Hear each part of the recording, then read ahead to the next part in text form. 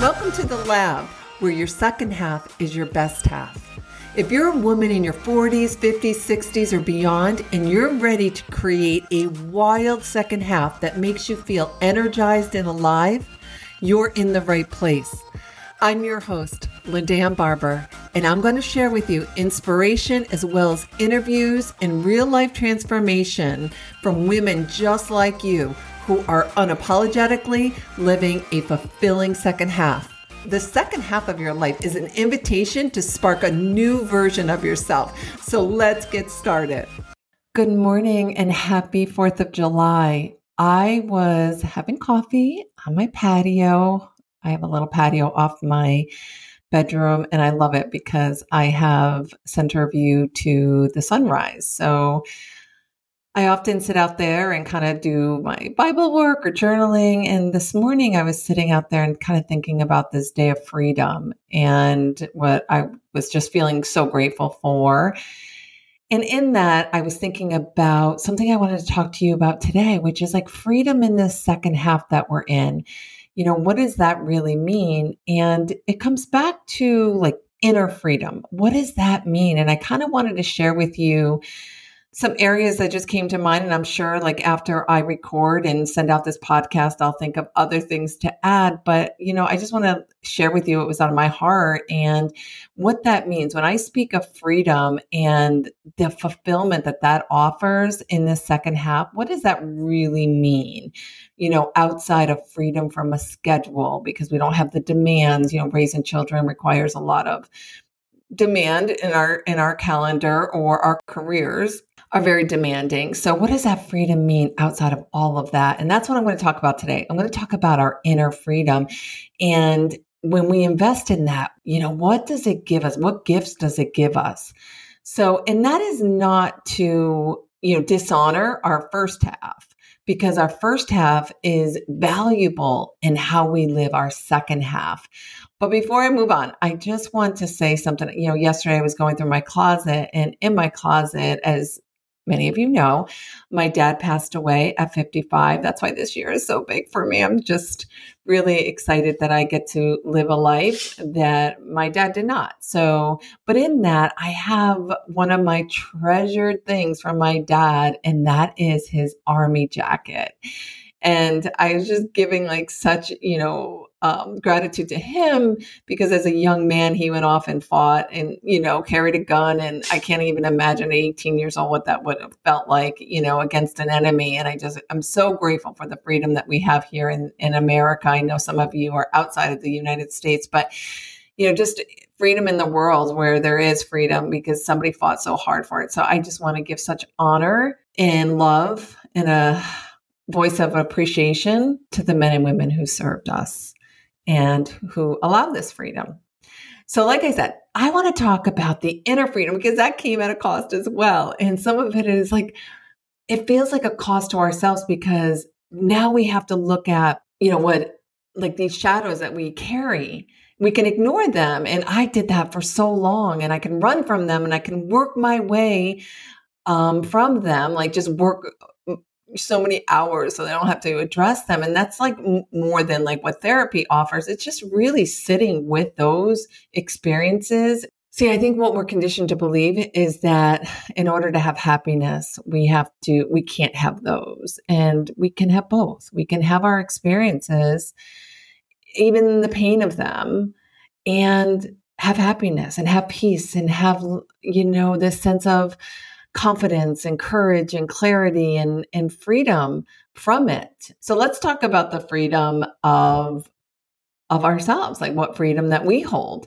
And I outlined 3 of them. And the first one would be the freedom that I feel now is freedom to experience more of who I am. See, I was kind of stuck in this belief that since I've always struggled, that's just the way it is for me. And my coach said it's so lovely. And it was almost like she gave me permission to be more of myself. She said to me, who you needed to be in times of survival is not the woman you are. And I'll say that again because it was so powerful to me that maybe this is what you need to hear today. And that's why I'm here sharing it. Who you needed to be in times of survival is not the woman you are. It's not the woman I fully am. There's more inside me. And that just gave me permission to detach from this belief that this is just the way it is for me and it is what it is, and just start to get really curious as to who I really am. And sometimes that's a hard question to answer. And the greatest way that I have found and the way that I work with my clients on is to first, let's look at what doesn't feel right.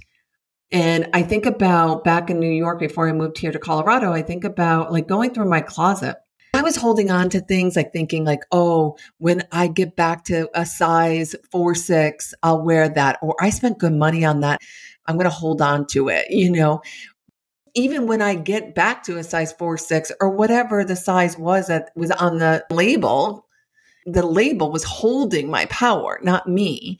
I probably won't be that same woman when I get back there anyways. So I probably won't fit into that outfit because I'm not that woman anymore, right? Like, so I went through my closet and I said, does this make me feel confident, sexy, and I can't remember what the third one was. And literally each item, and I detached myself from my thoughts, my brain, that was telling me about money and what it cost and what size it was. I detached from that and I went inside myself and said, does this make me feel? Because anything that we ever desire, we think it's a new car, money, a significant other, a job, a certain career, a business, anything that we desire, what we're really desiring is a feeling. So that's when I went to the feeling, like, does this make me feel? And then whatever it was, and I detached. So I knew what I didn't want so that I could allow space for the things that did feel right. And I also think about this freedom of experiencing more of who I am. It's almost like really getting to know another version of who I am. It's not something I make up. It's just who I am inside, but it's allowing ourselves to do that. And I think about, like, I went on a date a couple nights ago and I remember sitting there and being fascinated and asking him questions about like his work, and he's a detective. And I was just kind of asking him about that. And then of course, like my coaching mind came into play and I said, well, how do you detach? He experiences a great deal on the streets, right? Like he doesn't always come up against good guys or good women. And I said, how do you detach from that so that you have a sense of freedom and peace inside you? So it's like, I was curious to get to know him. And that's kind of like the same curiosity that we need to show up in if we want freedom to experience more of who we are on the inside. So that's one of the freedoms that I celebrate, is that freedom to experience more of who I am each and every day and not give my power to my struggles of the past or who I was in the past, but to really welcome more of who I am deep down in the soul. The other freedom is to live in my power. And what I mean by that is releasing that waiting game, waiting for my circumstances to change, or the boss to give me a raise, or the client to hire me, to save me, to make me happy, to make me feel worthy and accepted. It's almost like what we're talking about here today. It's like it's dependence to independence. That freedom to live in my power, in recognizing, like what I had just said, is that what we desire is really a feeling. Like my dad, he was waiting for retirement because he thought his circumstance, releasing his job into retirement, would give him the feeling that he was desiring. Unfortunately, he never made it to retirement. But what he didn't know is that he could, whatever that feeling is, he can have that feeling today. And that's what I've learned, is creating the feelings that I want with everything that I have on the inside of me. not dependent upon the outside, but independent and looking on the inside of myself. And that means like my own resources, own resourcefulness, my thoughts, my values, my strengths. And instead of running from my past experiences or shaming them or wishing they never happened and woe is me, like life was unfair for me and it's better for everyone else, like all these stories, instead of that, and instead of adopting that this is just the way it is for me, I've learned to explore, adventure, and how I could use those experiences to serve others. Because my faith has brought me to a point where I recognize that God did not bring me through even those life-threatening events. He did not bring me through to not serve others. So in that, when you go and use your experiences to serve others, it's a boomerang. It like heals you as well. So it's kind of cool. But again, we're not giving our power to our past experiences, to other people, to other things. We are free. We are living in the freedom to live in our own power. And that's, life just feels so much lighter in that. So, and then the third thing was to really learn how to show up in the freedom of my own worth. You know, I spent much of my life in shoulds, what I should do, and performing, being the good girl, growing up in the Catholic school and just doing everything right, you know. And what I recognized in my growth was I was doing all that to be loved and accepted. And when I recognized that we have the power to love and accept ourselves, we hold the power to love and accept ourselves. And when I got to an understanding that no one can love and accept me until I love and accept myself, and I was not. I was running from it. And I was looking on the outside for somebody to validate me and tell me that I'm worthy. And until I healed and until I spent time, just sat with that, you know, because a lot of times, I don't know about you, but for me, it was like that little girl that felt so invisible, rejected, not loved, not worthy. And then I would look for evidence of just a few times in my life that I was courageous to go out and ask for something that I needed or wanted and be rejected. So there it was, like just confirmation that I was not worthy. And just like a side note here, I'm not a victim to my past. My parents are good people and they did the best that they could. But knowing that they did the best that they could, and knowing that that little girl in me was not given the things that she needed, and I have the power to give that to her today. So now I show up in my worth because I show up in what feels right to me in my body. And I sit next to that little girl and ask her, you know, what she's thinking. I don't tell her to be quiet. I don't tell her, you know, she's a victim and powerless. I just give her the love, the voice, the time that she needs now. Like whatever she needed back then, I give that to her now.